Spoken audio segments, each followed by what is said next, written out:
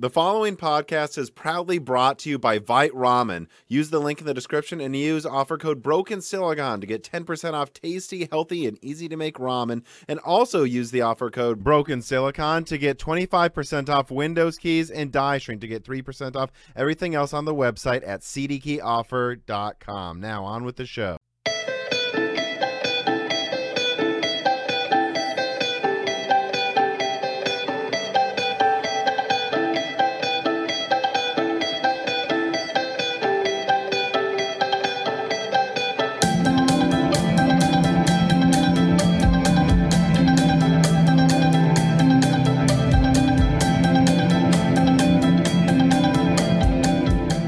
Welcome to Broken Silicon, a gaming hardware podcast. I am your host, Tom, and today I am joined by someone that, honestly, someone sent me your article about if Pat might cancel the AXG group at Intel after I put out a leak suggesting that it seems to be being considered right now. And I realized, oh my God, it's been over 2 years since we've talked. You came on the podcast actually March of 2020, which I believe probably means some of our opinions on how the market is going to go didn't age well. I don't know. Maybe it did. I think it would have been just about before the pandemic was like official, like when the shutdowns happened, which is it's crazy to think about. But yeah, I mean, you've already been on once. It was a very long time ago. There's an introduction there, but we should probably do it again. I mean, tell people who you are, where you came from, what path you took to get here, and even what got you into this industry. Oh, how much time do we have? I mean, as much time as you've got, but you can make this as condensed or long as an answer as you want. I'll do it as quickly as I can. So when I give talks, I like to say, I used to have an honest job. I used to be an engineer. And then I started some companies, and then I tried to retire. And then my previous investors and other investors and clients contacted me and asked me help them with projects. And I realized I was in the consulting business, and that led to writing market reports, and that led to writing newsletters. And I've been doing that for a few decades now. And so far, so good. No one has shot me or fired me. So I've tracked, we say the company tracks anything that influences or affects a pixel. And so that's all the way from camera sensors to displays, down to APIs, up to memory. And in the heart of all that is a GPU. Yeah, I mean, just to speak from my own perspective, your market analysis of specifically like graphics market share, attach rates for graphics cards to PCs, it's pretty much the gold standard of tracking numbers in the consumer, just the graphics market in general. Like, you're constantly quoted across all websites that, if they need an article every quarter, they're like, oh, AMD took 1% market share from NVIDIA or something. You're always cited. Yeah, well, just last man standing, I guess. Well, I'd like to think it's because you do a good job, but... Yeah, that, what you said. Yeah, we'll go with that. So I looked over some of the stuff we talked about a couple years ago, and there was a lot of talk about multi-die GPUs, AMD's ability to take market share from Intel. I mean, a lot has changed since then. I mean, early 2020, like literally probably a week before the pandemic really hit the US in a real way.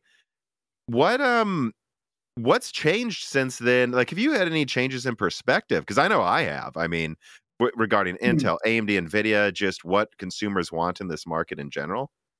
What the consumers want. Oh, is that the question? Okay. Well, the consumers want highest performance, lowest price, immediate availability. Next. Yeah. There is no next. That's it. Yeah, it's also funny to think about, like, looking back then, right before the shortages happened, I guess I didn't catch you during the pandemic, but I've noticed that in one of your recent analysis reports of like market share that the attach rate for graphics cards continues to increase. Yeah. I think back then we were talking quite a bit about APUs becoming this thing that might eliminate part of the discrete graphics market, that APUs are going to play a bigger and bigger role in the market. And I suppose they kind of are, but all evidence is that dedicated graphics cards actually are growing more than APUs. Like, is this something that's surprised you? Or I don't know if you have any thoughts on that, because what we are seeing is, I think, different than what a lot of conversations were back then. Well, the GPU has become so extraordinarily ubiquitous. And it started with the PC GPU. NVIDIA gets credit for naming it back in 1999. I have 3 books written about this as to whether they actually invented it or not. That's another subject. But in any case, in 1999, we had the GPU as a concept available to us, and it grew. And the thing that made it grow, the magic, was the parallel processing capability. Mm-hmm. And that led that little processor, little specialized processor, I might add, into other market areas, into scientific computing, into AI, into automotive, into the watch you're probably wearing, into just almost everything that you can think of that's got some tech value to it has got a GPU buried in it somewhere. TVs, everything. It's hard to think of something that isn't. In the course of doing that, GPU's also gotten several names given to it. There's a virtual GPU, an integrated GPU, a discrete GPU, mining GPU, et cetera, et cetera, et cetera, and on that goes. So when you take that conglomerate of stuff, and remember that's going to include smartphones, right, which just knocks the needle off the scale. We take that, you're talking about billions of units. Well, that's a lot of stuff. Now, if you shrink that down to just PC, which we talk about, I guess, the most, and especially your show, the GPU shipments in PCs has done nothing but go up. And the GPU shipment in in PCs has actually gone up more than the sale of PCs themselves. And that's due to a couple of reasons. The primary reason is gamers doing retrofits. So they'll buy a system or build a system. That's one CPU. And they'll hang on to that for a bit. And then they'll replace the graphics board. So now we're selling multiple graphics boards, but same motherboard. So that's one thing. And the other one was we had 2 run-ups of GPU sales due to crypto mining. And so that inflated the numbers, got Wall Street all excited. Or, Wall Street can predict the trend on just 2 minutes of data. So they got all thrilled about that. At the same time, in this last run-up due to mining, we also had a supply chain issue, which interrupted the ability to get these parts. That drove up the price. So we were seeing graphics boards selling for 3x what their manufacturer suggested retail price should be. And somebody was even buying them at those prices. Mm-hmm. Now, in between all that, there was a humongous group of speculators. And these guys would buy every and any add-in board that they could find. If an inventory item popped up on Best Buy or any others, they'd grab it. And then they'd own it. And instantaneously, you'd see it for sale at an inflated price. Mm-hmm. And so they were speculating on that. The miners wanted these things so badly that they would buy them at any price. And probably some of that was true. The danger in all that was too many people who should have known better saw that as an opportunity and a trend and didn't stop to think, wait a minute, we've seen this movie before. It doesn't have a good ending. But they were also dealing with a constrained supply line. And so trying to balance this ridiculous inflated demand with a limited supply of parts was just, probably one of the biggest challenges that NVIDIA and AMD probably ever faced in terms of GPU land. So now that the bubble has popped, if it was a bubble, I think it was, now we hear people bemoaning, the PC market is shrinking and it's this. And yeah, I know, the sky is falling. We're all going to die. It's all over. Yeah. But it's just, noise. If you look at the long-term data, things are kind of much on track. And here's the other thing to think about. If the world was that desperate, if things were going that badly, would Intel, NVIDIA, AMD, Qualcomm, Samsung, and others be investing, and this is literally true, billions of dollars in the development of GPUs? Are they so stupid that they would pour money into a market that was declining and dying? I don't think so. Certainly not dying. Yeah, I mean, it's so interesting where I mostly interface with some of the points you're touching on here, which is like these, I feel like almost this obliviousness to realize this is a cycle, is people talking about pricing of graphics cards next generation, and they're like, oh, everything's going to be double the cost and Nvidia's going to milk us and it's all going to be bad. And I'm like, this happened before, and then the next generation it was actually cheaper because there was a crash and it had to be. I don't think there's any indication this generation is going to be nearly as hard to get a hold of, nearly as overpriced relative to the MSRP as we had before. And it's only been a couple years. There's been shortages throughout. I mean, people sometimes don't even remember before 2010. There's been tons of shortages and crashes, RAM factories falling apart in Asia in the 90s. Like this, it happens. This time was a particularly bad time due to geopolitical issues, pandemic, shortages, mining boom, all happened at the same time. Granted. And inflation, don't forget that. Yeah, and all at the same time. It was a perfect storm, but I've been telling people, don't be surprised if the prices we see next gen are just significantly better price performance than what we saw this entire generation. And it happens, and we've seen it before. We will see it again. There will always be things, and not even just mining. Like I remember when Vega came out, people were showing these rendering rigs where they had like 6 Vega graphics cards for rendering movies for like a college thing. It's like, there's going to be novel uses of products. There's going to be a shortage. It's going to happen, and you shouldn't assume it's always going to happen every year, though. Yeah, and short-term reacting to it is not beneficial to anybody. Mm-hmm. It's like your dog barks. Oh my God, someone's breaking into the house. No, your dog just barked. It's not the end of the world. But there's another element of this that you should put in your thinking. And that is that we have 2 vectors running simultaneously. We have the vector of process node shrinking, which is always a good thing, even though Moore's law is dead. And the other one is we have die size and chip complexity increasing. Mm-hmm. Now, yeah, a lot. Yeah, exactly, a lot. The problem that exposes is yield.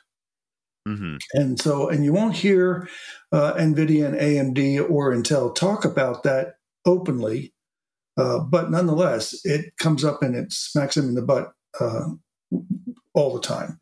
And these wafers, they are so damn expensive. You can't imagine how much these things cost. Well, I can $20,000 sometimes. Yeah, but I mean, what one typically can't imagine. They're literally sheets of gold. And then if only 50% of them are working, what the hell do you do? Well, you bin as much as you can so you can salvage some stuff off of it.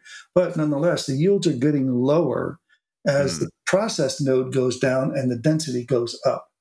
And that's, what's interesting, though, is that wasn't true for 7 nanometer or 5 nanometer. And they expected it to be. They were telegraphing it would be, but then they found actually better yields. Now we're hearing 3 nanometer. All right, back to the norm of new nodes being hard to get yields out of. But I don't know if should we always assume it's going to be worse? Because I wouldn't be surprised if 3 was worse than 5 and 7, but then all of a sudden 2 is better than 3 because they figured out enough things fixing 3. Yeah, I think you're right about that. I think that's exactly what happens is they learn. They literally learn. And it's trial and error. I mean, I was telling someone the other night, they were talking to me about this, and I said, you realize, of course, this is alchemy.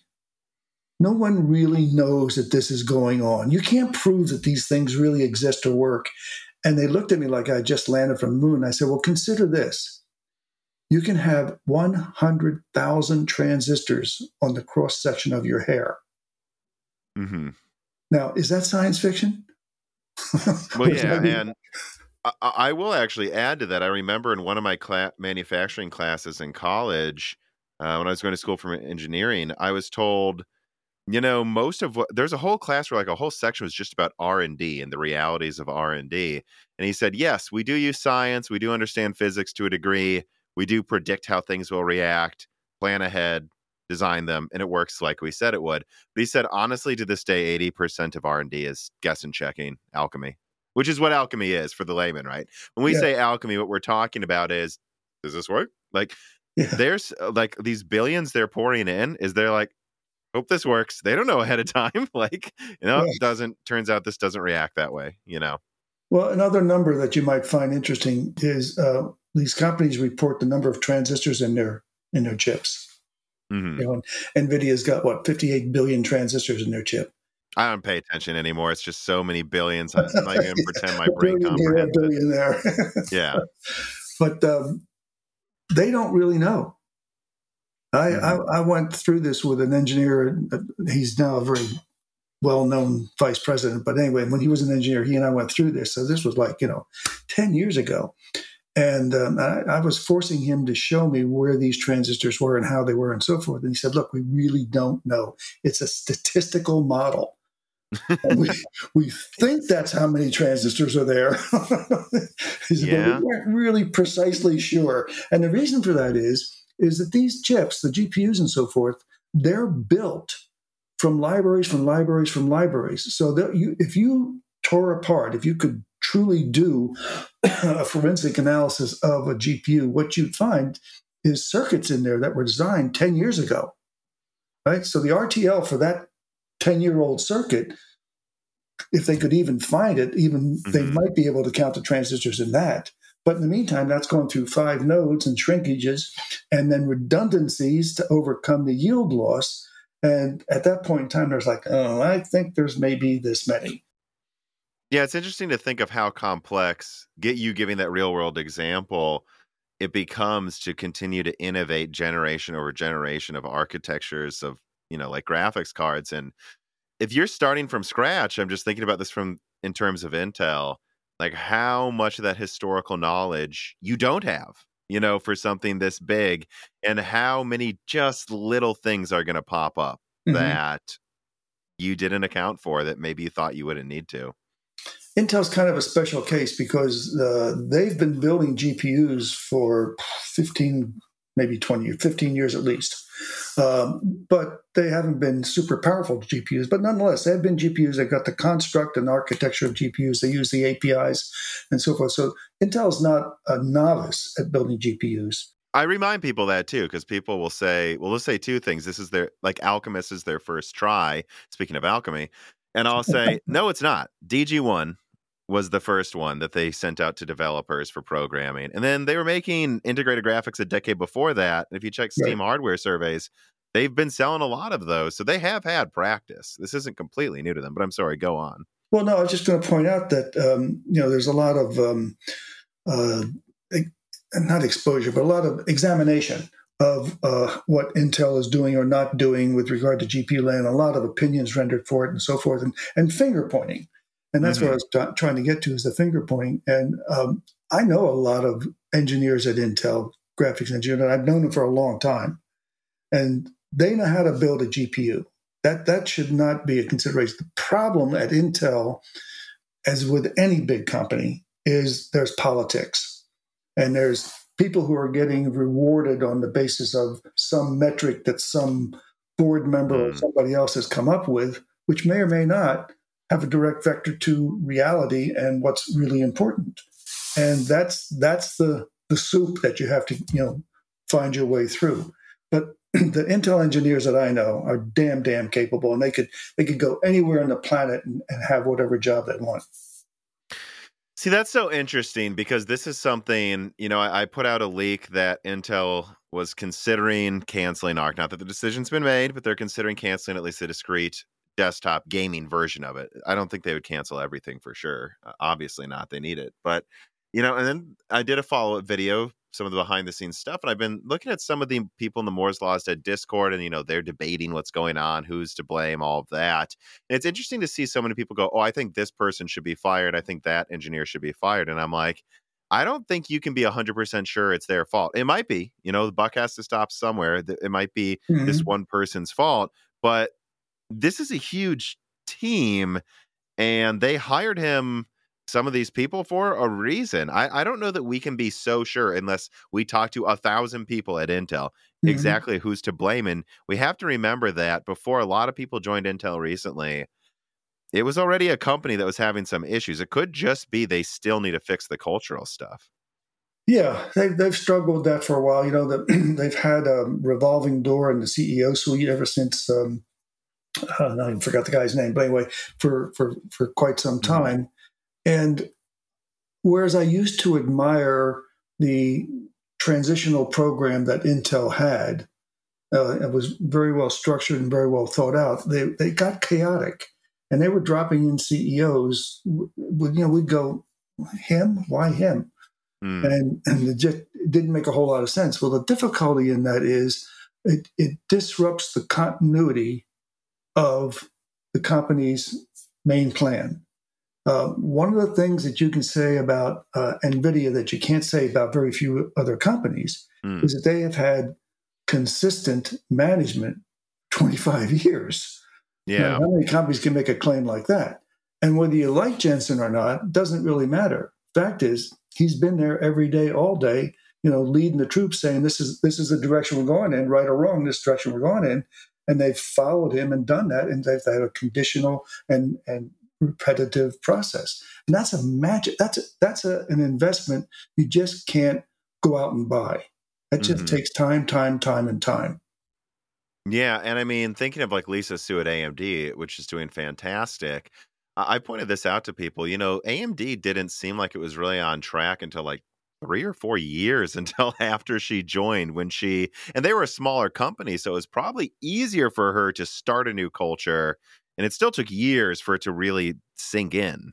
Well, you have to give Rory, her predecessor, a lot of credit. He is something of an unsung hero, in my opinion, because he brought her in, and he brought in Papermaster, and he brought in Keller, and he laid the foundational for it for that. And when she took over, she had a working machine, right? It still had some bugs in it, and it was under resourced because they didn't have any money. But she didn't just parachute in there and suddenly That's a good wave point. a magic wand and everything got better. They're probably more similarly minded too, Rory and Lisa, than these entirely different CEOs we've had for Intel for the past decade, right? Yeah. No, I think it's too bad he left, because I think he would have made a really great front CEO guy. Lisa could run all the engineering and back stuff, and he could be the face and so forth, because he's a great salesman. That's where he came from Lenovo. But anyway, they did what they did. And AMD is not suffering. Did you see the share price today? Yeah, they're overtaking Intel, and at least market cap on Wall Street right now. Let me ask this then. I mean, the last time we talked, like I said, beginning of 2020. So that was still when I was getting rumors or hearing whispers that some prototypes for ARC, then it was just called ZHPG or XeHPG, were multi-tile. They were still trying to get the multi-tile thing working before they scaled it down near the end of the year.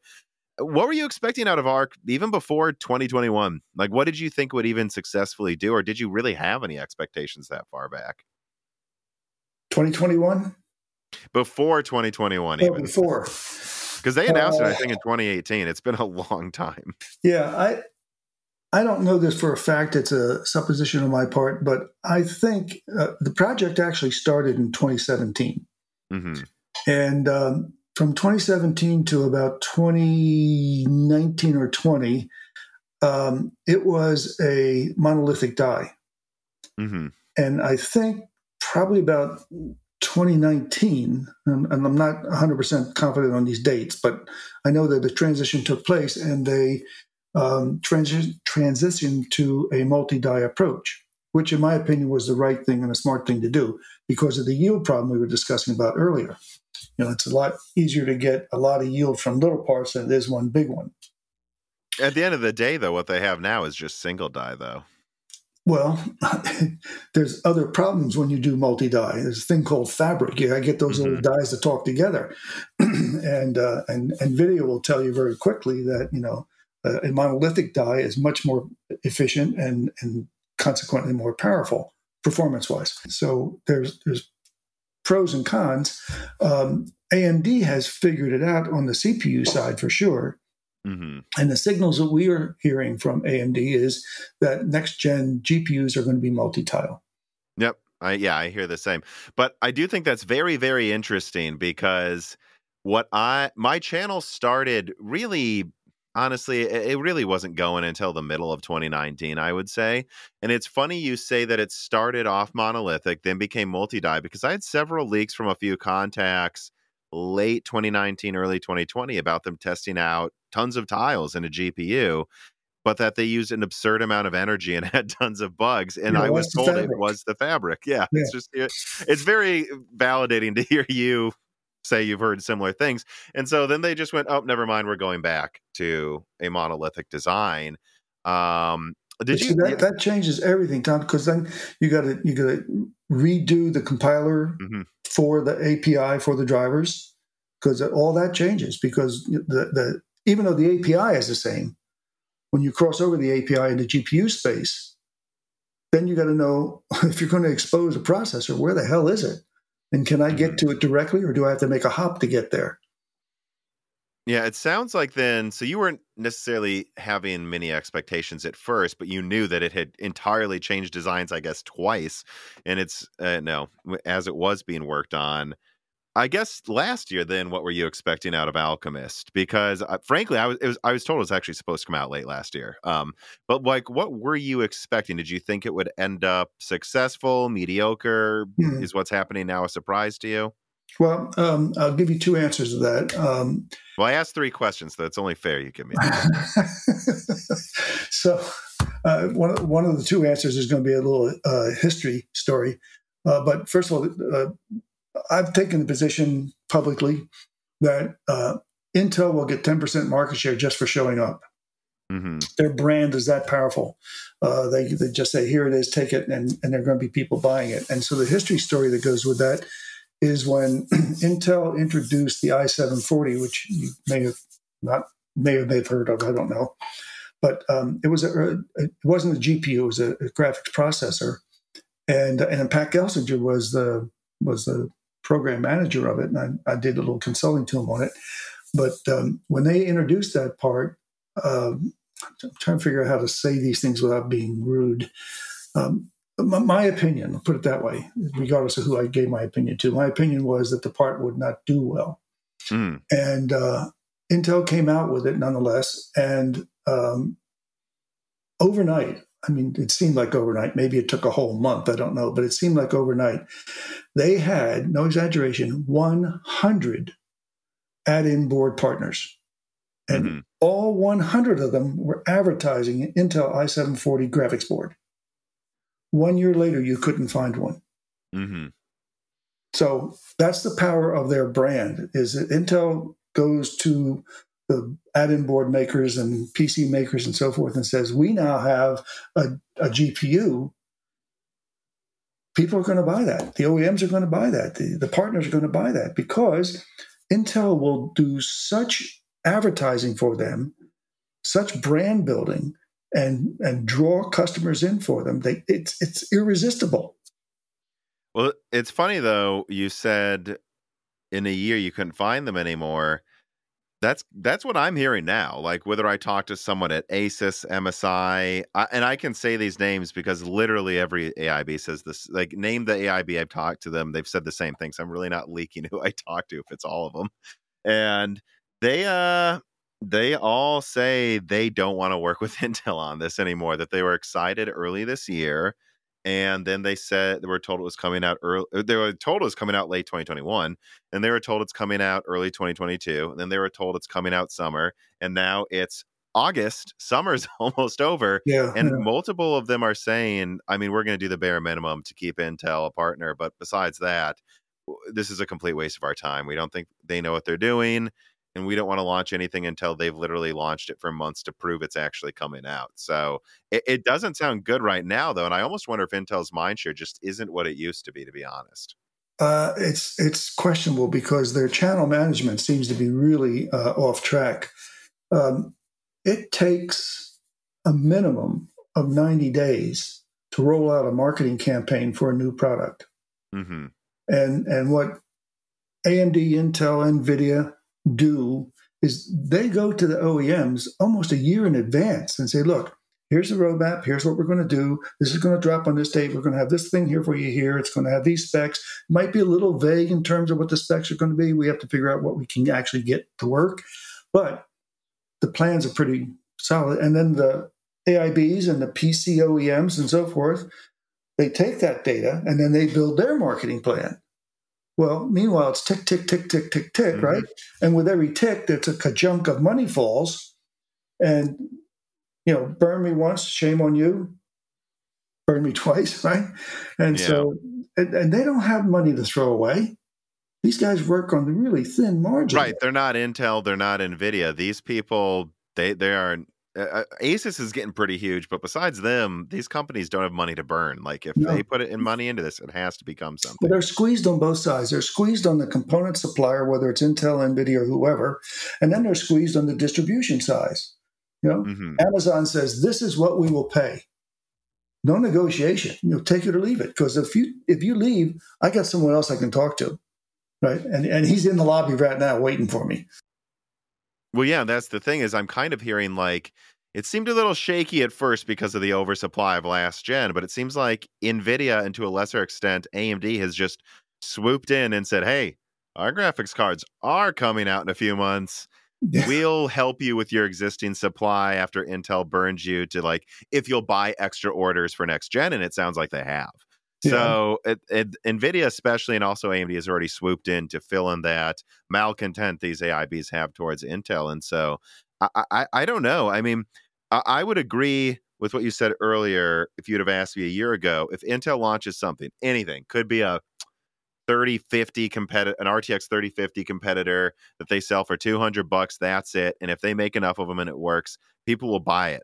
But it doesn't, what they have doesn't seem to work very well. And this just prolonged, drawn out launch period, this is something when I was talking about what could go wrong, I didn't really expect it to be this bad of it. I was watching some of my older videos that I did actually kind of say I thought this might be a weird launch, but I didn't expect it to be this drawn out at all. And I'm wondering if, I mean, do you still think Intel can just launch something now and then every 10% of the market will buy it, especially in a market that has an oversupply of last gen mining cards on eBay? I don't know that they can do that. People just go to eBay and get a used 3070 or something. Well, I wouldn't go near it. I wouldn't touch one. A used mining card is just, that you maybe got 3 weeks worth of operation out of it. I actually will dispute that. I don't think we should go into it too much, but I did a lot of mining. My gaming cards broke more often, but it depends which miner, because if you run it at a constant voltage, it really doesn't, as long as you have a good fan on it. If you do that, that's a big if. Yeah, but I don't know any miner who didn't, right? Because you're running at a constant clock speed, at a constant temperature, whereas gaming, you're fluctuating. They didn't change on purpose. The difficulty was maintaining it. Power supplies failed. Yeah, well, I also learned which power supply companies are actually reliable. I'll tell you that. Yeah, that's a hard lesson, though. But nonetheless, anyway, there are all these cards being sold. A couple other points to make is that when you make a GPU, you don't just make a chip. You have to provide your customers with a SIM system so they can start their advanced planning and testing and so forth. You have to show them a really rock solid production schedule and what their allocation is. And as soon as possible, you need to give them prototypes. And I haven't heard anything from the channels that I listen to that Intel is putting that stuff out. That was part of my report that I put out a week ago, is that I still have these presentations to AIBs that say to be confirmed when like entire board designs cost bombs are done. Yeah, and I'm like, well, if the bomb's not done, this thing, NVIDIA briefed people on in Lovelace bombs like 2 months ago. So this thing ain't coming out. We'll be lucky if it's out in September, is my opinion. And talking about the bomb, the other part that the AIB makers have to deal with is they're not just dealing with NVIDIA, right? They have to go source memory. They have to go source capacitors. They have to go source power regulators, right? They get that whole plethora of peripheral stuff. Absolutely. I was explaining this to some of my friends. We were playing Deep Rock Galactic Online, and I was talking about like how I have this knowledge that like AIBs are still in the dark. And I'm like, I used to work in automotive manufacturing, and it's a similar process, though. Someone came to us. We were a supplier of parts for cars. They said, we need this type of like engine, support system. And we go, okay, well, let us go talk to this tube supplier, this connector supplier, this bolt supplier. all of just getting a hold of everyone took a week.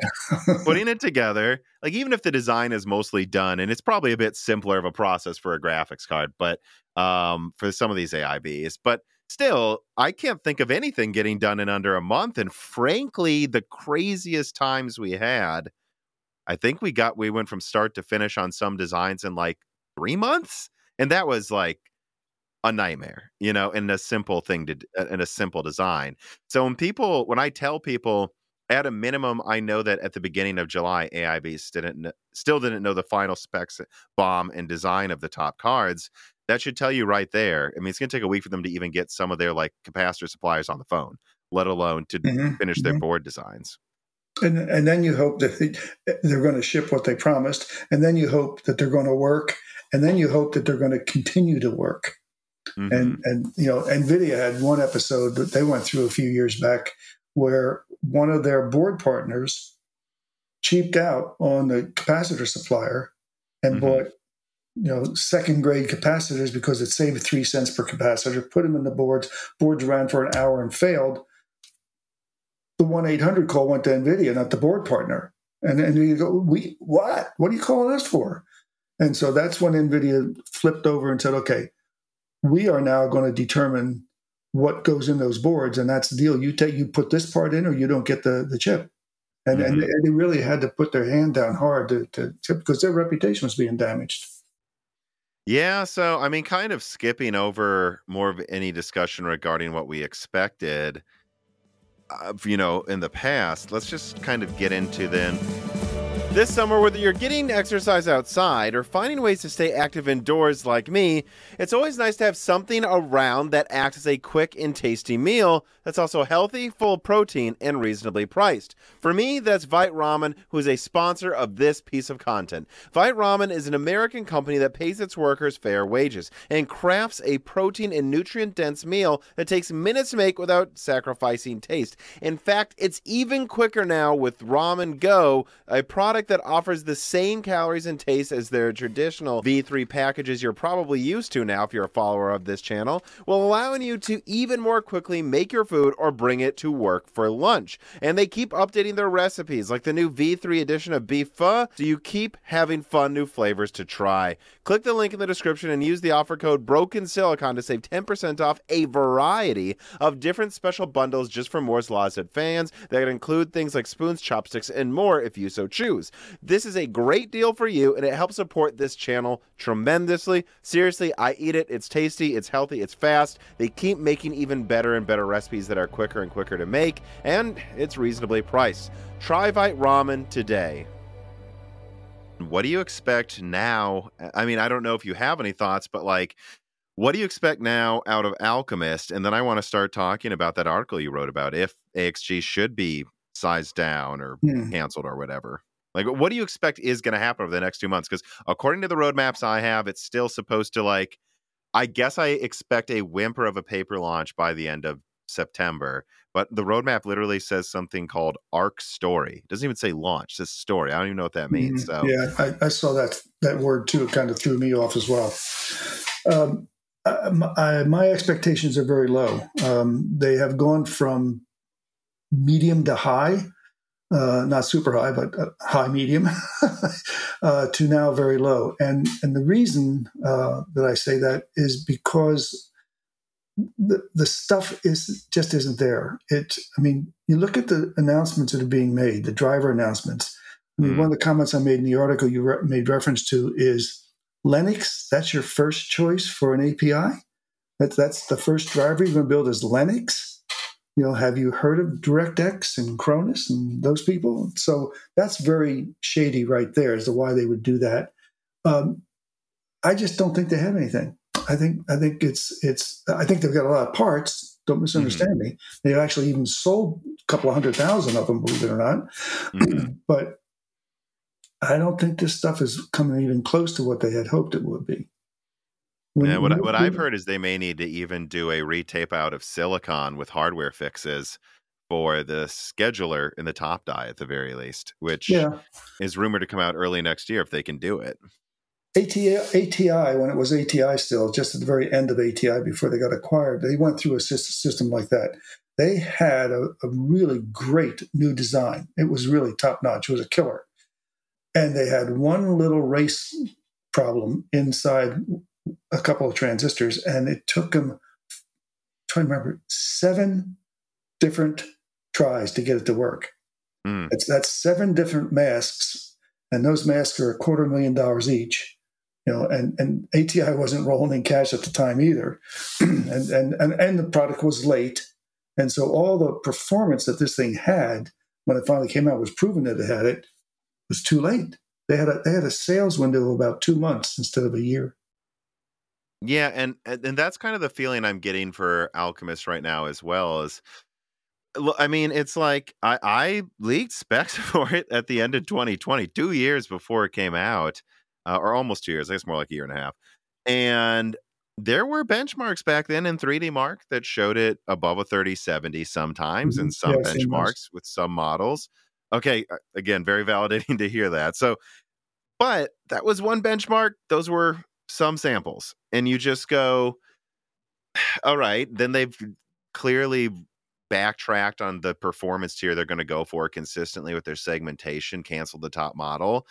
But now it's still like Gamers Nexus put out a video where they're looking at benchmarks, and half of the games there's just flickering, or like a thing isn't the right color. Like there's like all this crazy stuff. And I just go, to me, it seems like they are barely even showing off the top cards right now. The smaller ones don't work in half of the games. Look, it sounded good until it didn't. And now that we have it, now that they've put enough rope out there to hang themselves with all of these claims, it's just, I'm just saying it again, I guess. I don't mean to be repetitive to the listeners, but like, I guess I'm saying it just seems like what we're going to get is a whimper of a launch in a month or two. And then it's going to be like this dragged out thing. And then maybe they'll have new refreshed silicon early next year. And if that works, maybe ARC continues. But otherwise, it really seems like management right now is watching to see, all right, look, things have certainly not gone well, but you guys have like 7 months to prove you can fix this gen and you're on track for next gen. Because if not, it's not a matter of what we want. We don't have the money to fund this. I mean, is that your assessment of what's going on there as well? Or no, I think that's a perfectly reasonable analysis and conclusion to come to. Coming back to the flickering and so forth that you saw, or that was reported seen, that's an indication of miscommunications within the company between the architectural people and the driver writers.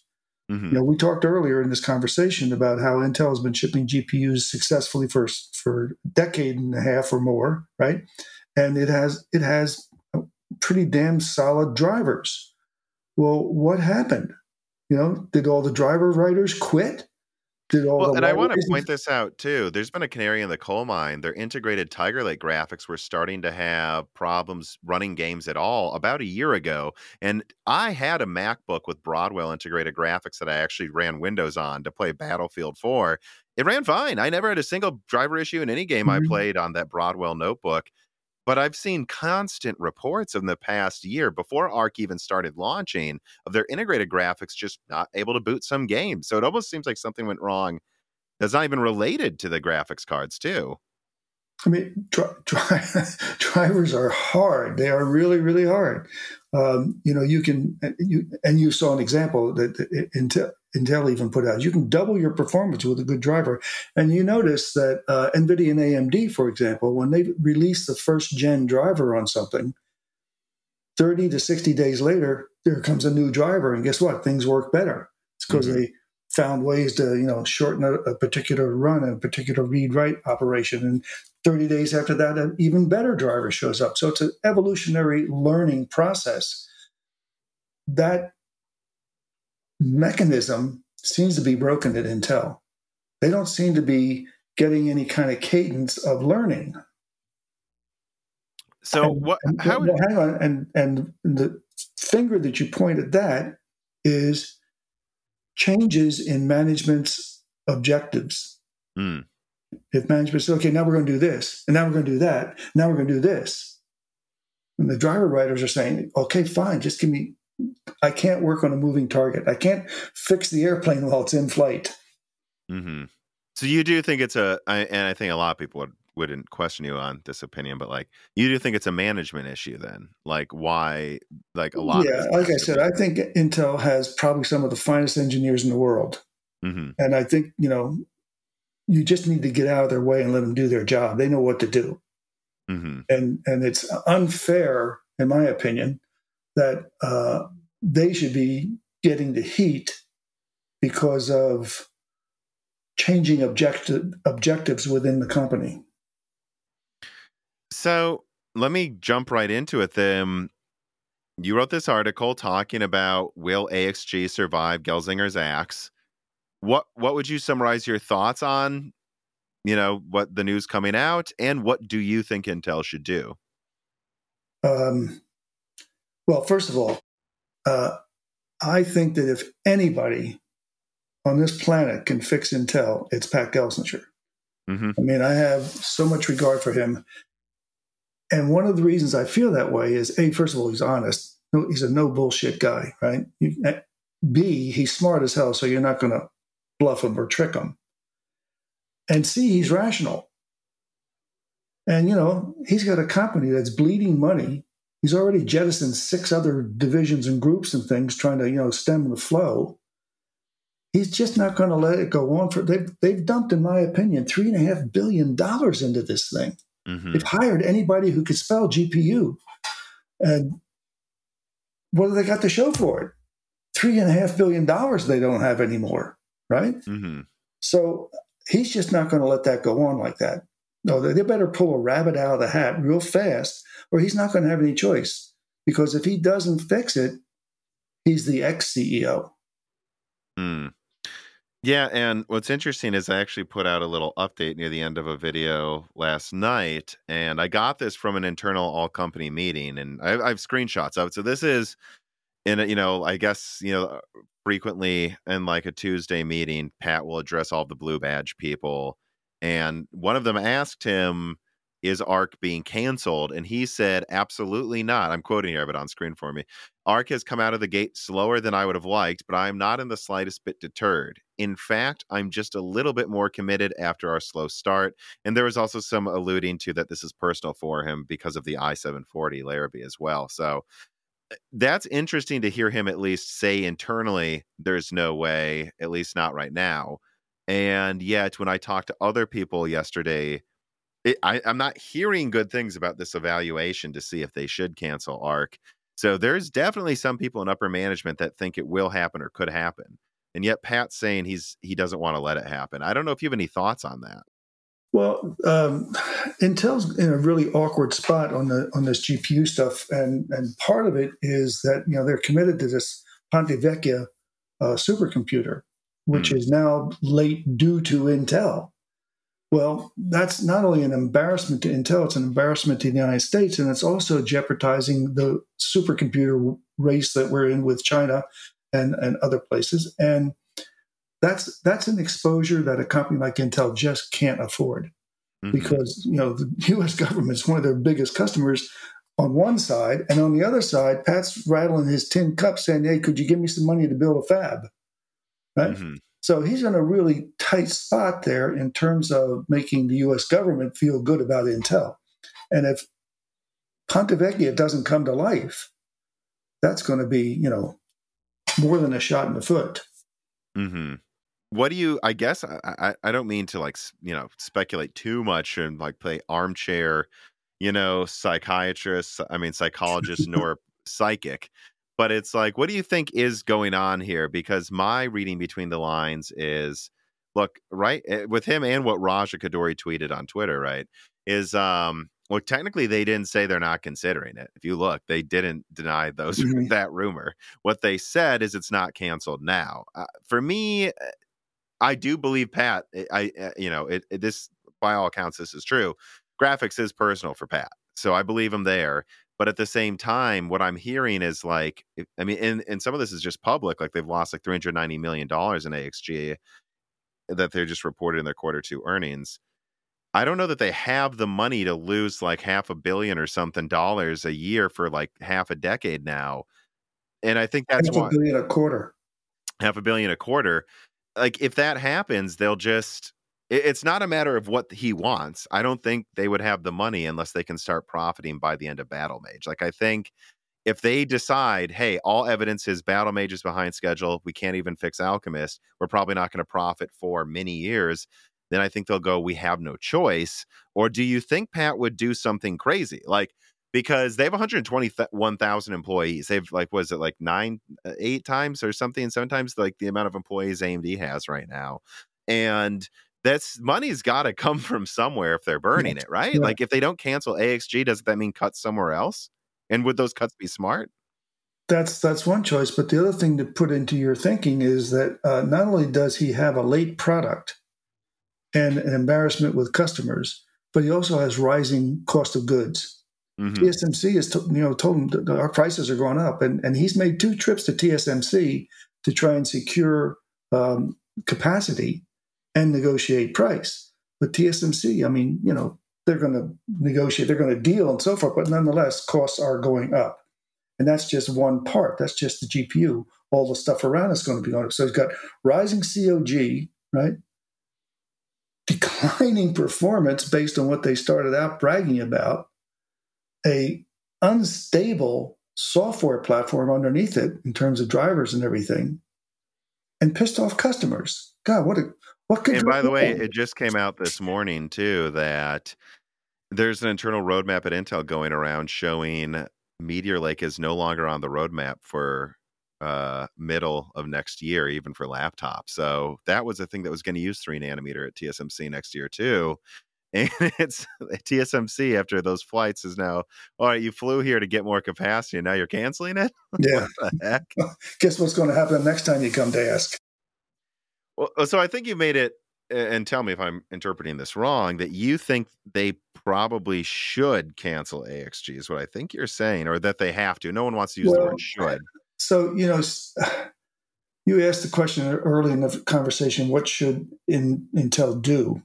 And if Intel knocked on my door and said, John, we'd like you to come and appraise this project and tell us what we should do, my first action would be to go audit what's going on. And I think that Intel, you mentioned 180,000 people. I think Intel is so goddamn big. I don't think. But still a lot of people, 120,000. Whatever the number is, when you get above 100, who counts? Yeah. But I think that company is so big that they probably, it really is a case of the left hand not knowing what the right hand is doing. I think they are. I think they are disjointed and disconnected with multiple management objectives that don't necessarily line up, and that's chaos. So, and that's why this evaluation is happening for everyone wondering. It's like, I mean, clear, and I mean, I have roadmaps that show what they're saying to some people. Like I've shown it to people, like this is what their roadmap says. This is what they're telling you. So there is literally examples of them telling one side one thing and telling another, AXG that is. And I'm sure this audit is, hey, are they doing anything they're telling us they're doing? Like that's probably what a lot of this is about. I think the last thing I said in the article you made reference to is that I'm one of the 3 blind men. What the hell is this thing? We don't know. I mean, it's opaque. So Bart writes in for the Moore's Law at Patreon, just like you guys can if you support us. And he says, hi, Tom and John. I'm interested in your perspective on ARC cancellation in relation to the industry moving to advanced packaging and chiplets in the future.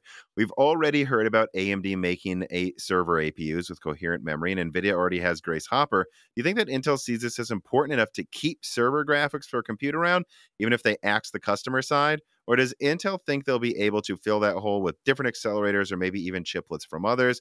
Thanks and greetings from the Netherlands. I love the Netherlands. Me too. We do, yeah. If I had to live somewhere, I think that's where I'd go. Intel has demonstrated a surprising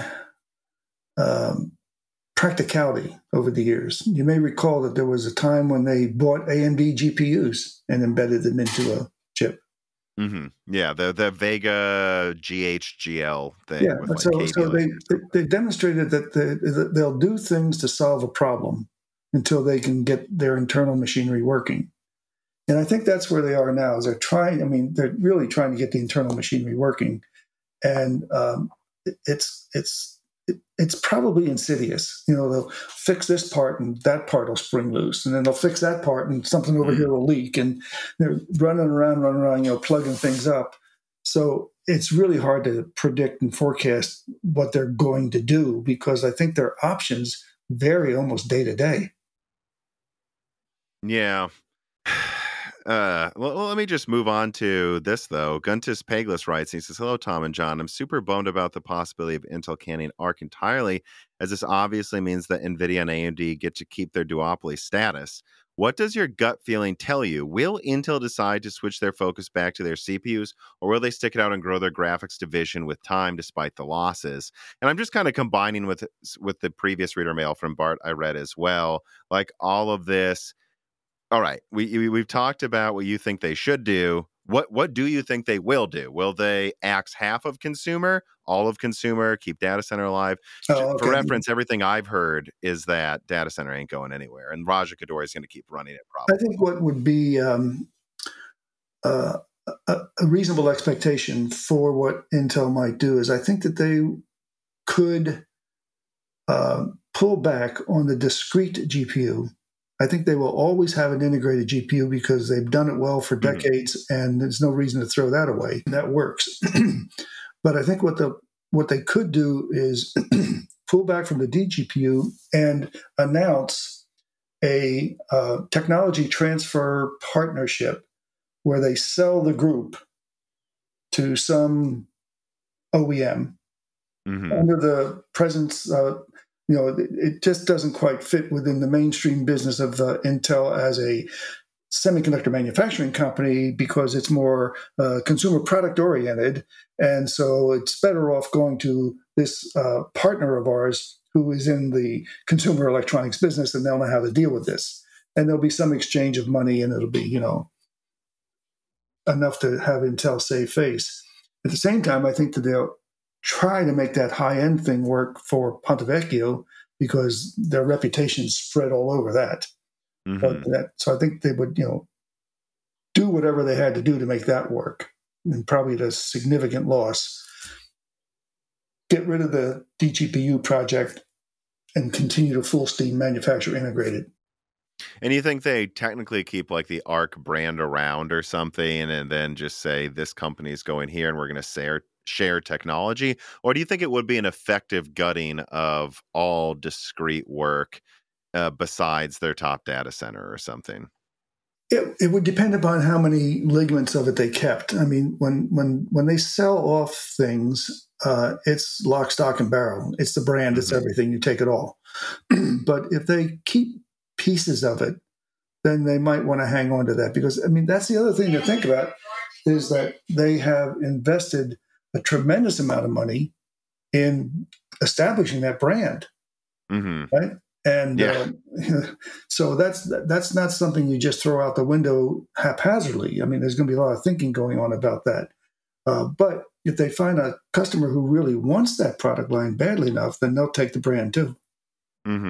Let me jump into this. I mean, Sarcastro writes in. He says, "Mellow greetings, Tom and John." It's an interesting opening there. If Intel decides to cancel ARC at some point, what is the probability of another company in the industry approaching Intel to buy the intellectual property of ARC? Can either of you think of a company who would have the desire and monetary resources, besides NVIDIA or AMD, to have an interesting offer to Intel to mitigate losses or recoup as much as they can? And who would have the staffing for the initial evaluation of the architecture and software? Would Intel be willing to sell the IP, bury ARC in a New Mexico pit? Considering this is the first big push to challenge the GPU duopoly, it would seem such a waste of an opportunity for anyone, to not try to saddle up and buy into this market. Yeah, no, I think he answered his own question. Someone would, you think? Yeah. Someone would buy it? Yeah, I think if word got out that Intel was looking for a buyer, there'd be plenty of people knocking on the door. I mean, I don't think we need to dwell on it too long, but who would come to mind for you? I mean, the only one, you know what I would think is maybe Apple, like to continue to use the IP within their That own would be the stuff, you last know? one I would think of. Really? Yeah, yeah. Why? Because they just don't need it, frankly? Uh, boy, you're pushing me right near my NDA edges. But let's just say they have relationships with other companies that would preempt that quite significantly. Okay. All right. So not Apple, but does a company come to mind, do you think, immediately that you think Yeah, would? yeah. I think, and here again, I'm talking out my butt like I usually do, but I could see Dell picking it up, for example, Hmm. and HP too, for that matter. I can even Yeah, you envision said OEM. You think like a major OEM would get into making their own graphics cards? sure, everybody wants to be vertically integrated. Everybody wants to be Apple and be vertically integrated, right? They don't want to have to deal with subcontractors and suppliers, and they want to control their destiny. They want to control their inventory, their cash flow, et cetera, et cetera. And if you can imagine, and both Dell and HP are powerhouse technical companies, so this wouldn't be hard for them to pick it up. In fact, HP used to build GPUs, so it's not going to be a problem. And Dell, many, many years ago, built a little GPU, believe it or not. Huh. What about someone like Microsoft? They're technically kind of an OEM in a way. Like they make their own laptop, Yeah, I desktop can see product. them doing it. Yeah. I would just worry it would turn into a If they thing. did, though, that would truly be the end of it. Yeah, I mean, yeah, I was thinking that too. I can't imagine it'd go well though, because I'm thinking of like Voodoo Graphics. And this isn't the exact same thing, but like they were like, oh, you know what? Now we're going to manufacture our own everything. We're going to be vertically integrated Mhm. from top to bottom. And they found out, oh, we can't do this that well. This is actually pretty hard. You do you think it would go well if HP or Dell or Microsoft bought it? Well, I have such high regard for the engineering skills of those two companies that I think, yeah. You think they could do it then? It Yeah, would not just only that, but also going back to my earlier conversation. I mean, look at Dell. Dell's another company that has consistent management, hmm and They do lately. I think they had a rocky period about 15 years ago, but 15. Okay, when Nvidia was 5 years old. Yeah. Anyway, the point being is that they've had stable management. They have very, very smart management. They have extraordinary technical skills. I mean, it's Dell doesn't brag about it as much as I think they could, but you'd be astonished to see the technology that Dell works on and comes out with. I know this because I get to do beta testing on some of it, and I'm just always blown away. I'm looking at you right now through a 4K camera that I beta tested 2 years ago for Dell. Right, 2 years ago they gave me a 4K camera. and now it's That's done. how Yeah. ahead of the curve they are. Well, I mean, Logitech makes 4K cameras too. I don't, you Now, know. now, No, they made them like 6 years ago. Dell's came out after. I do know too okay, because I'll I've been take you looking out at on that. cameras. But yeah, they did manage to make one. I will say that they're the only other one that makes one, basically. Chris Rich writes in and he says there's plenty of reasons for Intel to want to get a big slice of the dedicated graphics market and the server Mhm. equivalents, and it Mhm. would likely be a win for consumers as well. However, with their core business under massive attack from AMD, maybe they'd be better off just putting those billions of R&D into x86 instead. Are Intel being too greedy? Could this be a fatal strategic mistake? And well, I mean, that's the thing they can't lose. x86, and Right. they're already under a ton of pressure, right? And this is why, to make sure it's not just running out of money. It's like they may realize they actually have to spend twice as much on x86 than they thought they did to keep up with AMD, right? Well, not just AMD, but they've got ARM on the other side banging on the door. So, hmm and right behind them is RISC-V. Yeah. So, I mean, it's not like it used to be where Intel owned x86 and everybody wished they had. It's now that there's a lot of people willing to take Intel on at x86. Okay, so I think that's most of what I want to discuss with Intel, but I would be remiss if I didn't bring this up. NVIDIA, AMD, how do you see NVIDIA's place in the market? You know, it's been over 2 years since we talked, and AMD is not the same company it was even just 2 years ago. Mhm. How do you see Radeon's place in the market now next to GeForce? At the AMD financial analyst meeting that they held about I don't know 3 weeks, maybe a month ago, I can't remember exactly now. Lisa Su came out and made a presentation. And one of the points that she made, and she made it strongly too, was that this is a different AMD. Mm-hmm. And the difference is the company has money in the bank, a lot of money in the bank. They went from a debt-ridden company that you didn't think was going to survive till the end of the week to a company that is, I won't say rolling in cash, but they have plenty of cash. They have it now, finally. Yeah. And their CFO, by the way, gets extraordinary kudos from me from it, because he I think managed that situation incredibly well, and with little resources too. But anyway, so they went from that situation. Simultaneously, they grew in size due to sales. They've been, in my opinion, very judicious in the pickup of talent. They haven't just hired anybody that knocked on the door and said, "Can I work here?" And they picked up some really clever and smart people. It's like you say, Intel hired anyone who can spell graphics card, it seems, whereas Yeah. AMD is being very specific in who they choose. Right. So I think that, and so what she said was AMD is now at scale. And that's a very important statement, because what that signals the world is that we can now do things. And they demonstrated that by buying Xilinx. Right? That was a spectacular acquisition on their part. The inventor of the FPGA. Mm-hmm. So they are at scale. And as a company at scale, they can now put more resources into the GPU. The GPU was a second-class citizen at AMD for too long a time, even though they had. I mean, when they almost went out of business, they only made the RX 480, 470. They were only making a couple of mid-range dies from and even Vega, they didn't push it as hard as they made one basically for desktop, one Vega die. That's it. That's all they used with Polaris below it. They were making very, very few hard silicon designs for years. It was a resource issue. I've got $10 to spend. Where do I spend it? Well, anyway, that's behind them now. They can do more. And you can see them pushing out on it. And one of the areas you can see them pushing out is in the Pro Series. I mean, AMD was the first company to do GPU compute back in 2000.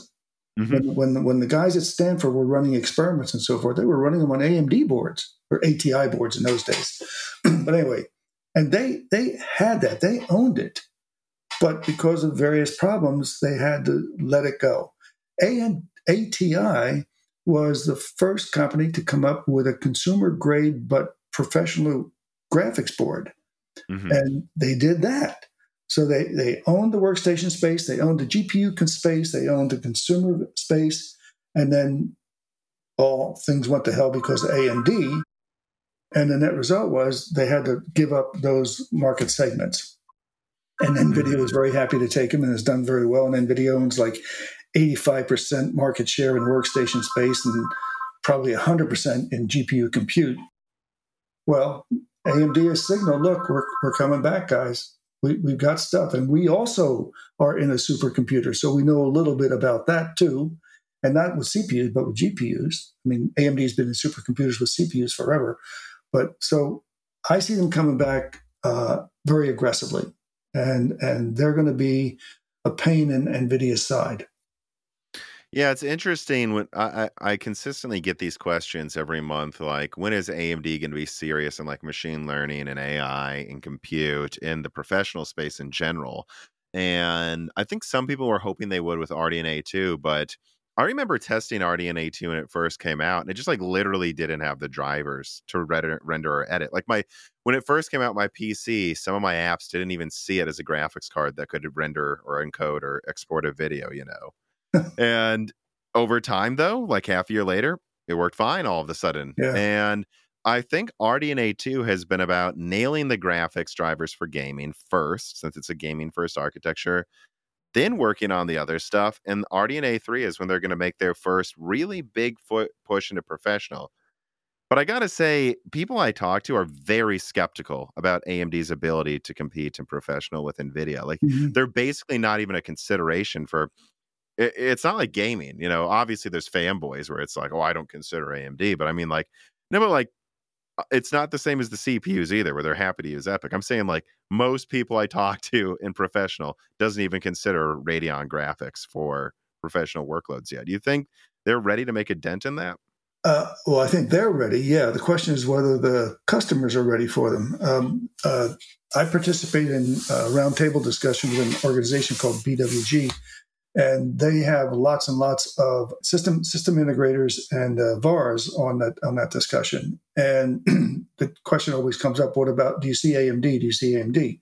And the answers keep coming up: no, no, no. None of our customers are asking for it.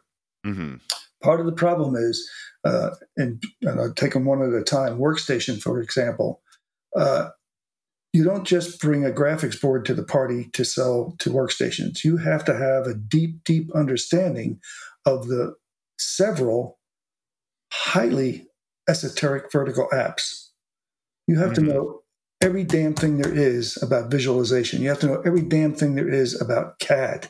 You have to know every damn thing there is about M&E, and on it goes, and microchemistry, and it's an incredible amount of knowledge that is required to be a successful workstation board supplier. And NVIDIA has been building up that foundation for over a decade that I know of. NVIDIA has experts working for them who could immediately go out, for example, and work for any one of the vertical software companies. Mm-hmm. I mean, all they'd have to do is change their ID badge, because they'd be doing basically the same job. Mm-hmm. And AMD doesn't have that. Crazy. What's wrong? Heat getting you down? No? You're paying too much for Windows keys.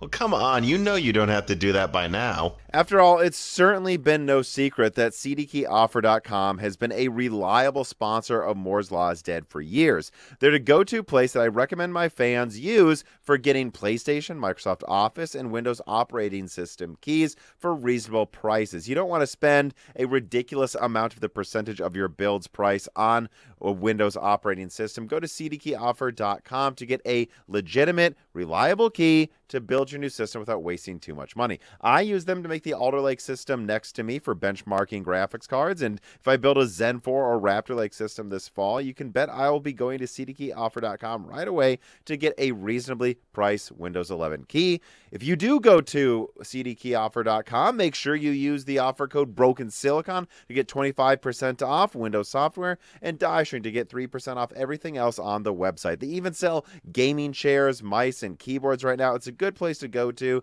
get reasonably priced products and to also show your support for Moore's Law is Dead. Go to CDKeyOffer.com today.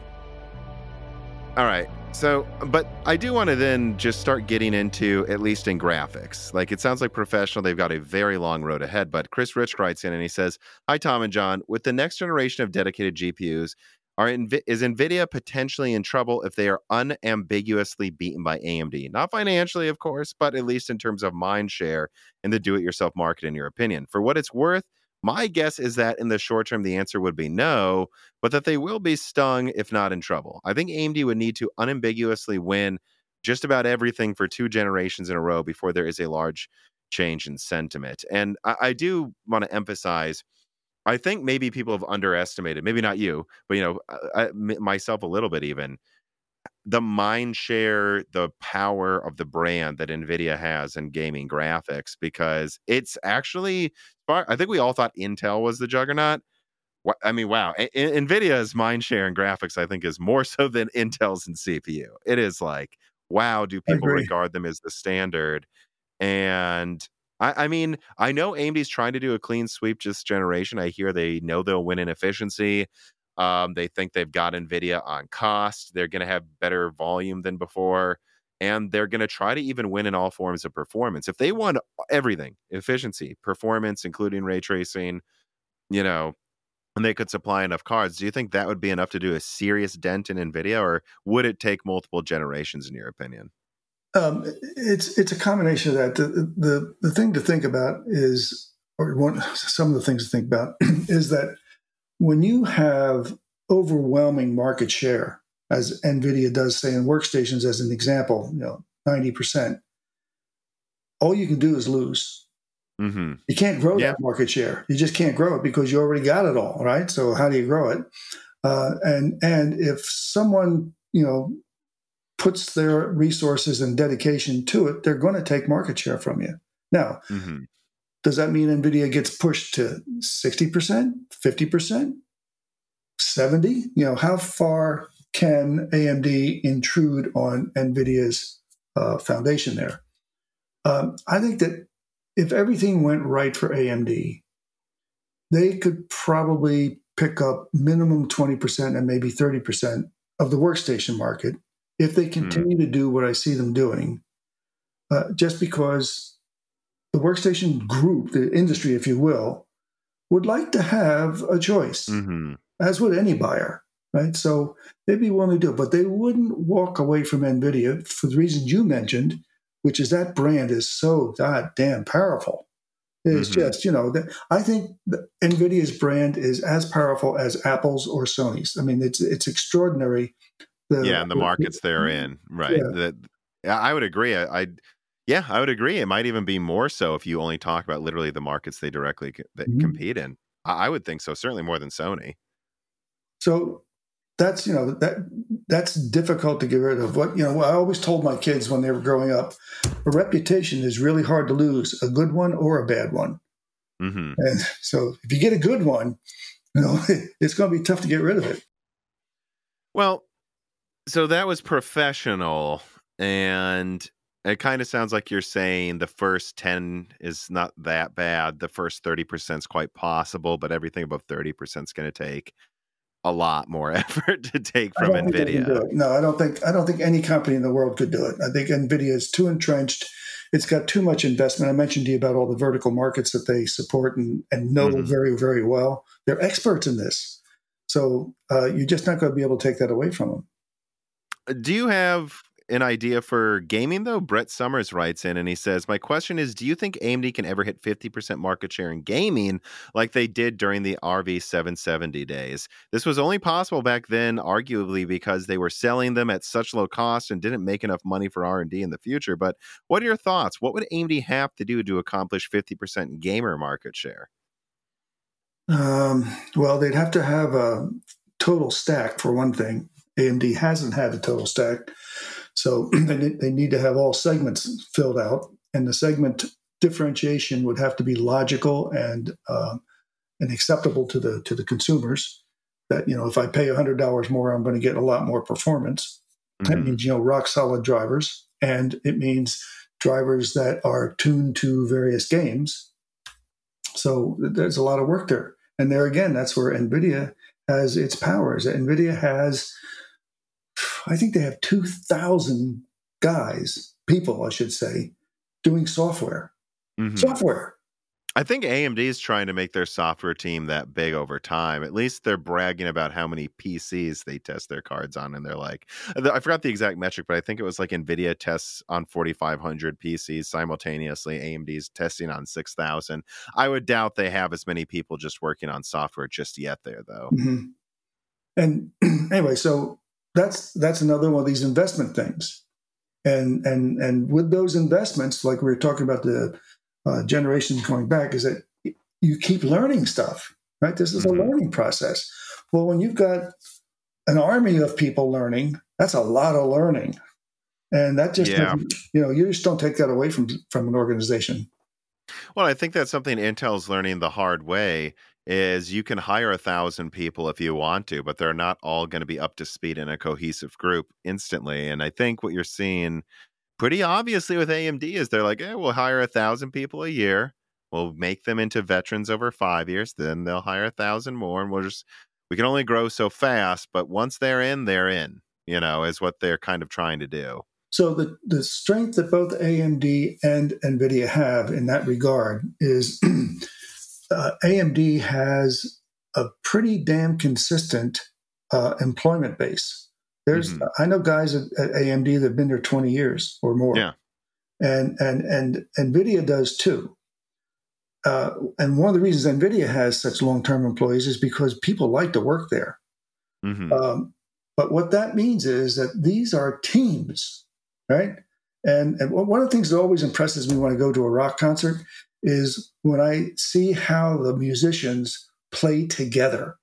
Mm-hmm. You know, not patronizing the audience, but they just like one guy will hit one note and do something, the other guy picks it right up and he does it and so forth. And that kind of synchronization and teamwork. Well, you have that at AMD and NVIDIA as well. These guys have worked together forever, right? Mm-hmm. They're family to each other. They know each other's moves. They're not learning about each other. And that's the difficulty when you go in a big hire process like Intel has. And this is the second time Intel's done that. They went through a big hire process with Larrabee, right? And they brought in a bunch of strangers who didn't know each other. In some cases, didn't like each other. And and now they're doing the same thing again, like you didn't learn the first time. Well, I got a question here I want to get to regarding AMD and NVIDIA specifically. So some rumors are starting to come out just a little bit, and I want to be clear that I can't independently verify these ones myself. What I will say is what I'm about to say would not surprise me. And at the very least, I don't hear that NVIDIA's next generation is going to be some RDNA 3, RDNA 4, like multi-die thing yet. It sounds like most likely, even after Lovelace, but like Blackwell that comes out probably late next year, 2020, or would that be, or 2024, that's going to be another monolithic set of cards. But we know RDNA 3 is going to be multi-die, and for what I'm hearing, RDNA 4 is going to start getting pretty creative in its design. RDNA 4 near the end of next year is going to be pretty interesting. Already, I'm confident NVIDIA has designs for a 600-watt card, that they're definitely going to launch a 450-watt card. I don't think AMD is going to push it as hard unless it's an easy win for them. So you see NVIDIA on 4 nanometer with these massive dies competing with AMD with multi-die 5 nanometer and 6 nanometer things. And it seems like they're going to have to do that again next gen. And I don't think 3 nanometer will necessarily be ready either. That's another thing I have to throw into this conversation is I don't know that they can just brute force everything again, because I don't know that 3 nanometer will be ready near the end of next year for their die. Maybe it could be, but it's up in the air. Whereas AMD can just go to 4 nanometer and add more chiplets.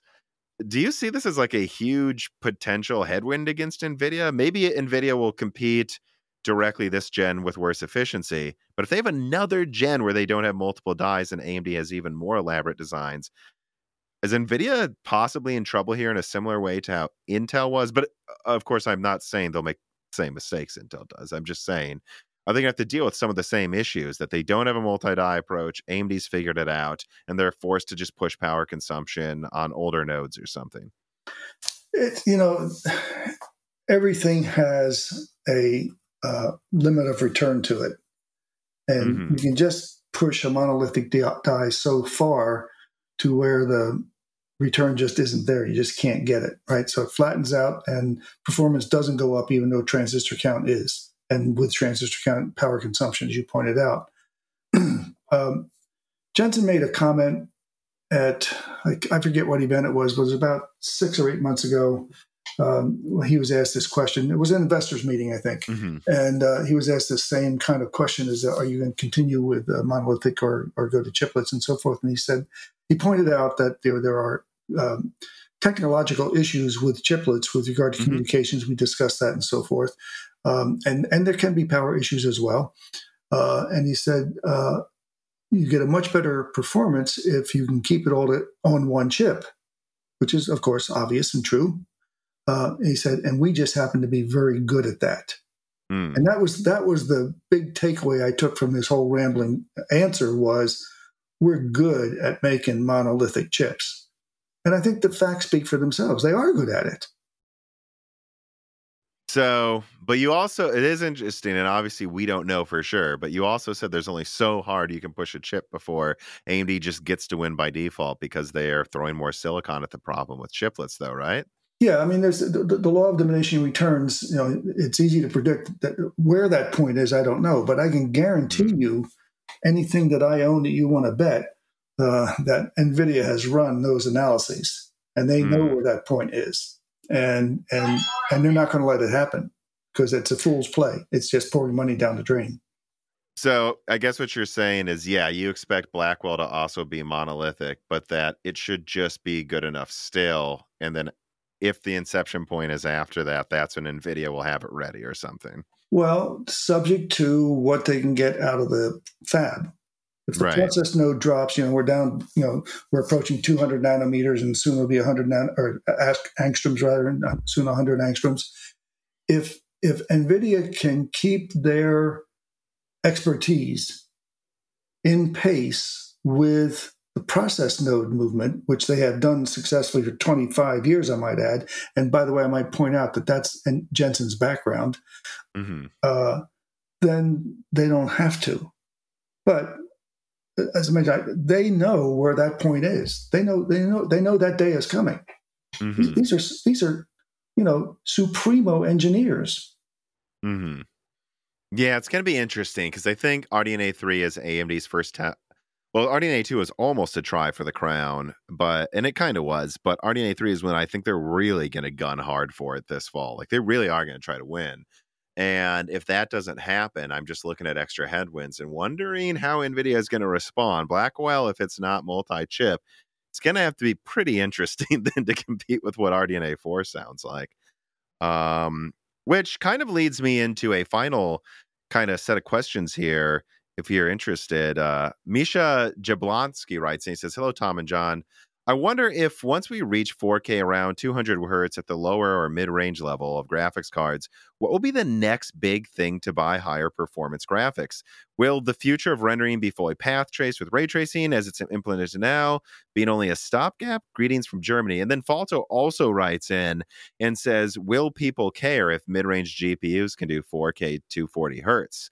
And I think this is worth pointing out because I really do expect this generation from both companies to be a killer. Like killers. Like, I expect them they're going to double performance. And right now you've got mid-range cards that easily do like 1080p 240 hertz. So if we double performance now, then a year and a half we double it again, or even close to that, we're looking at stuff 4 to 5 times better than what we have now in 3 years. I know games get harder to run, but I don't think they're going to be 5 times harder to run, most likely, most of the time. Most of the games that will come out in 5 years, by the way, to everyone listening, were designed on current hardware, so they're not going to push it as hard as you might think. Right. Will people care if they can just max out 4K above even 200 frames a second with like a $600 card? Like, at what point does it get harder to start getting people to buy the new thing if everything they have just crushes it? Yeah. No, it is a problem. I mean, you're absolutely right about that. I think what will happen is the consumers will have to be pushed, motivated to buy up on their displays. Mm-hmm. And I think that what the consumers need to get, this is John lecturing now, is they need to get super wide displays that are at least 4K. I'm looking at you right now on a super wide 5K scale, that's a screen. And the reason for that is you want it wide because it tickles your periphery. Mm-hmm. And what will happen is that the graphics boards will bring you more immersion. And they'll bring it to you in the form of audio, they'll bring it to you in the form of video. And the video will indeed be ray traced, and it will also be high dynamic range. And you will just, no exaggeration, I know it's going to sound silly, say you will just feel better. And the reason you will feel better is because your eyes and your brain are not going to be annoyed by artifacts. It's going to be fluidly smooth. It's going to be beautiful. You won't be able to measure it. You won't be able to point your finger at it and say, oh, look at that, how good that is. It'll just be there. It'll be realism. It'll be so realistic that your eyes and brains will accept it and you will feel better. And that's going to be difficult to convey in words. It's going to be hard to market though, because exactly. I think right now and let's be clear, there are diminishing returns. Like, it is taking significantly more horsepower to push past 4K compared to over 1080p. And it is harder to tell the difference between, well, I mean, this is such an understatement. It is definitely harder to tell the difference between 1080p and 4K than it is 480p or 540p and 1080p. That difference is just night and day obvious.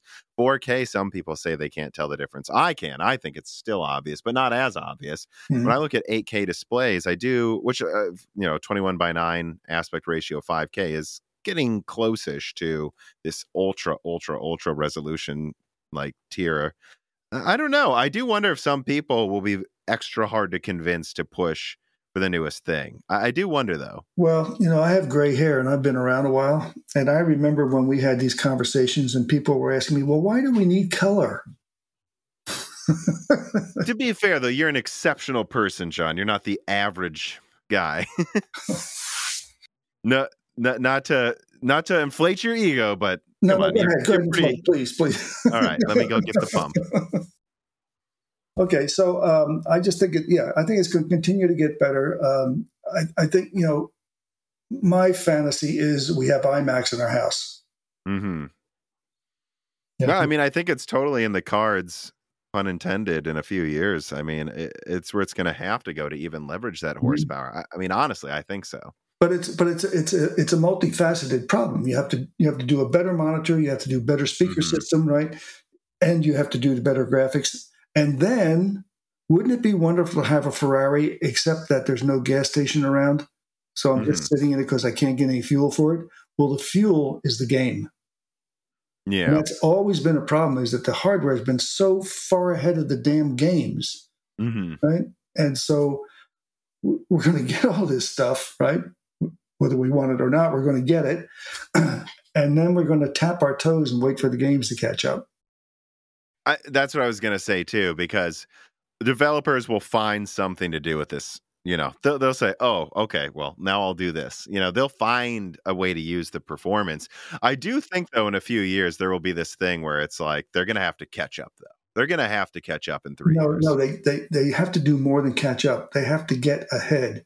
The problem with the game developers is this goddamn chicken and egg situation is that NVIDIA and AMD go out there and they say, look, we're going to have mesh shaders. Look what we can do with mesh shaders. And the game developers go, well, what's the installed base? There's no installed base, you idiot. You're supposed to make the installed base. So the game developers... I talked to a lot of game developers. They would say, I'm pretty sure you're supposed to make the install base, sir, and we're supposed to build on it when you do. Well, and that's the problem. So they're always followers rather than leaders. It wasn't always that way. It used to be... It wasn't. There were some people that tried crazy things ahead of time that would take like 3 3090s and say, hey, it's what we're building the game to run on. I can remember having conversations with the guys at NVIDIA, and they're saying, Jesus Christ, we can't make this game run.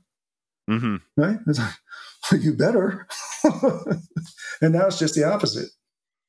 Yeah, it is. I think some developers have gotten happy, though, with the market share they have access to for a given level of gameplay. They're like, once you're stronger than a PS4, isn't that hard to do anymore? We can have 1 billion gamers on our game, which I think some of them may need to accept. 1 billion gamers aren't going to buy your game, dude. But maybe you'll get 10 million too, though, if you push the technology, the people who actually have the best stuff. But I do think that's the thing now, is it's like before you really had to push graphics and technology to make a new type of gameplay, and now you don't necessarily have to. Now that's an uncreative answer, because some people would say, well, that's your job to come up with things to do with it. But yeah, no, I think the game developers have worked. The thing that encourages me, and you probably have seen this, the epic demo of Nanite. Yeah. Right? That I mean, I get giddy about that. I think that is so damn exciting because... Well, and what's exciting about it is, from what I hear, it's supposed to make it easier to program too and scale across. Yeah, well, I mean, it's mesh shaders taken to their logical, I wouldn't say conclusion. It's mesh shaders exploited properly. Combination of mesh shaders, dynamic lighting, great physics, terrific physics, and not only great physics but also great sound. When those rocks are falling as she's walking through there, and that sound reverberates around, and if you've got a good sound system set up when that's going on, it's this immersion thing I'm talking about. It's a totally different feeling. Yeah, and I think we'll see the first games really use that effectively probably late next year, maybe a couple this year. We'll see. That'll be, and those will be running on graphics cards at least twice as strong as what we have now. So that's going to be fun. Yep. All right. We've gone through the main discussion points I wanted to. You said you'd have a certain amount of time. Is there anything else you wanted to discuss that was on the discussion list, or anything you wanted to talk about before I let you go?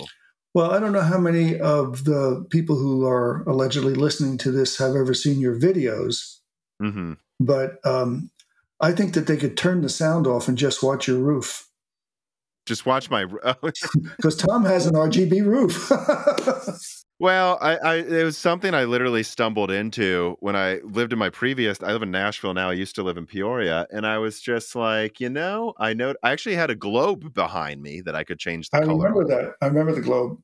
And then I was like, oh wait, I could do that with lights. And then if I'm talking about AMD, it turns red. And then as people are skipping half of what I frickin' say and misquoting me on Twitter. Maybe this will at least get their attention to notice the NVIDIA portion if they want to listen to that, the AMD portion. At least that's the idea. But yeah, I know. So I'm definitely a super gamer because I have RGB everywhere for sure. So now you got to do something with that microphone, make that RGB. I feel like that would mess with the camera's focus, but it is a pretty expensive one, so maybe not. Or I could just put on like the suit the guy who plays Golem in Lord of the Rings wears, except it lights up too, and then everyone would know I'm a truly professional gamer. Okay. All right. Well, enough of the. Yeah, I'll let you go then. I want to thank you for coming on. I want to thank everybody for listening. Remember to subscribe to Moore's Law is Dead on YouTube. Subscribe to Broken Silicon on Apple Podcasts and give us a review. Tell your friends about us. Support us on Patreon if you have the money. You can ask us questions and get these podcasts early and ad free. And links to John Petty Research and to multiple articles you've written and your LinkedIn. And if anyone wants to find you, that will be there as well. And thanks for coming on again. Happy to do it anytime. All right. This podcast was brought to you by the YouTube channel and website Moore's Law is Dead. Moore's Law is Dead and Broken Silicon are trademarks of their creator, Tom. That guy is me, and I am indeed the creator, editor, writer, and showrunner of Moore's Law is Dead podcasts, videos, articles, and other media. However, I don't do this alone. Moore's Law is Dead is a team, with Broken Silicon co-hosted by my brother, Dan, audio editing by Gerard Cortez, and special assistance by Carbon Cry. Find all of our information, including the information of sponsors you can support, at www.mooreslawsdead.com. If you would like to send fan mail or hardware to us, please mail parcels to Moore's Law is Dead at P.O. Box 60632 in Nashville, Tennessee, zip code 37206. And speaking of fans, patrons are what makes Moore's Law is Dead content possible. The aging business model of spamming ads all over the content is dying. The future of media will be built on fans paying for the content they actually want to exist. And so if you have the extra money, but only if you do, please consider supporting us. For just $2 a month, you get access to the exclusive podcast Die Shrink, voting on subjects of future podcast episodes, the ability to have your questions read aloud on Broken Silicon, Die Shrink, and Loose Ends, and of course, access to the Moore's Law is Dead Discord full of like-minded people who would love to meet you and talk to you about computer hardware. I am one of them. Additionally, higher tiers get access to ad-free episodes of Broken Silicon, the entire back catalog of Flyover States podcasts and other projects Moore's Law is Dead has done, and thanks in the credits of videos and other perks as well. And hey, if you can't afford to support us, please do share Moore's Law is Dead videos and podcasts with friends and family on social media, Reddit, and forums. And give Broken Silicon a 5-star review on Apple Podcast or your preferred podcast app. All of this really does help so much. And if you'd like to advertise on the podcast, hire Tom for consulting, or are a person of interest who would like to be a guest, please reach out to the email address mlhbdead@gmail.com. But as I said, this podcast would not be possible without its patrons supporting it, and so now it is time to give a personal thanks to the greatest of the fans. The following supporters are at the 10 gigahertz or higher producer levels: Brad Medlin, Drita Full, AV, Anthony Gruffa, Greg Patecki, Muhammad Al-Kawari, Brett Jones, Aaron Close, Little Germany, Jan Rauner, Daniel Hyde, Ivan K., Brian Riggleman, Dr. Forbin, Sam Miller, Deke, Thomas Rupp, The Mechanical Philosopher, Terrence Harrod, SNES Chalmers, Tom Bailey, Greg T. Wanchik, Andrew S., Frank Zielinski, Daniel D., MJB1, Eric Jackson, Justice Brennan, Sammy Good, Valko Malev, The Boss Haas, Nicholas Buckner, Spantrum G. Spantrum, Jonathan, Lord Starscream, General Drips, Blake, Franco Frederic, Matthew Lazier, Jensen Wang, Nathan Mose, Aziris, Gregory S. Acker, Dominique Koch, Jake Dude 23, Jake Martin, Cameron, Caillou Markelli, HardForroom.com, Original Ross, Slicky, Stefan, David Cowden, Ricky Tan, Christopher A. Butler, Jeezy Ziggy, Sarcastro, Stefan Hart, Jason B., Meat and Pork, Stu, Tim Robb, Luis Correa, Ian Clifford, Jess Kowyak, Travis Gooding, Holden Mobley, Nanian, Chris Rich, Deepest Learners, Mads, Zuzu Taylor, Stephen Coates, Michael McGee, Chuck Glidden, Sammy Malas, Greg, Autrani, Patrick Groh, Emerald Chief, Brett Summers, Denny Nguyen, Stephen Dick, Tommy, Kunden, Brucha, Mark Mitchell, McDaffie, Demaline Peterson, James Anderson, Rai Trui, Mark Rainmaker, Dave Schultz, 3DS Boy 08, Hal Buma, Norithio, Matthew Landabazzo, Stefan, Cole Attic, Henry Zhang, Judson N, Brendan O'Connell, The Grid, Michelle Pell, D31337 Antics, Jason Bowen, Noah Nicoella, Hexapuma, Chrysantine, Jerome Ferriera, Save Beat 03, D-Sis, Thomas A. Teef, Klein Britannia, DNA Tech, 50C Desert, John O'Shea, Royce Meyer, Charles Russell, Reginald R.E., Morpheus, Tika Autumn, Jackson Miller, JSMMH, Sandy Garrido Saunderson, David Eastland, Cal, Andre Jacques, Gaiman Since Reagan, Jeff Sadler, Jordan Simkovic, Loophole 35, Winstar, Joker, James Irender, Corey Leonard, Nalima, John Shin, Justin Bussell, Kelfin, Austin Haggerty, Roger Davies, Shay, Julian, Leaked, Corey Chappelle, Evan Dingle, C2, and of course thank you to Sahara for the music.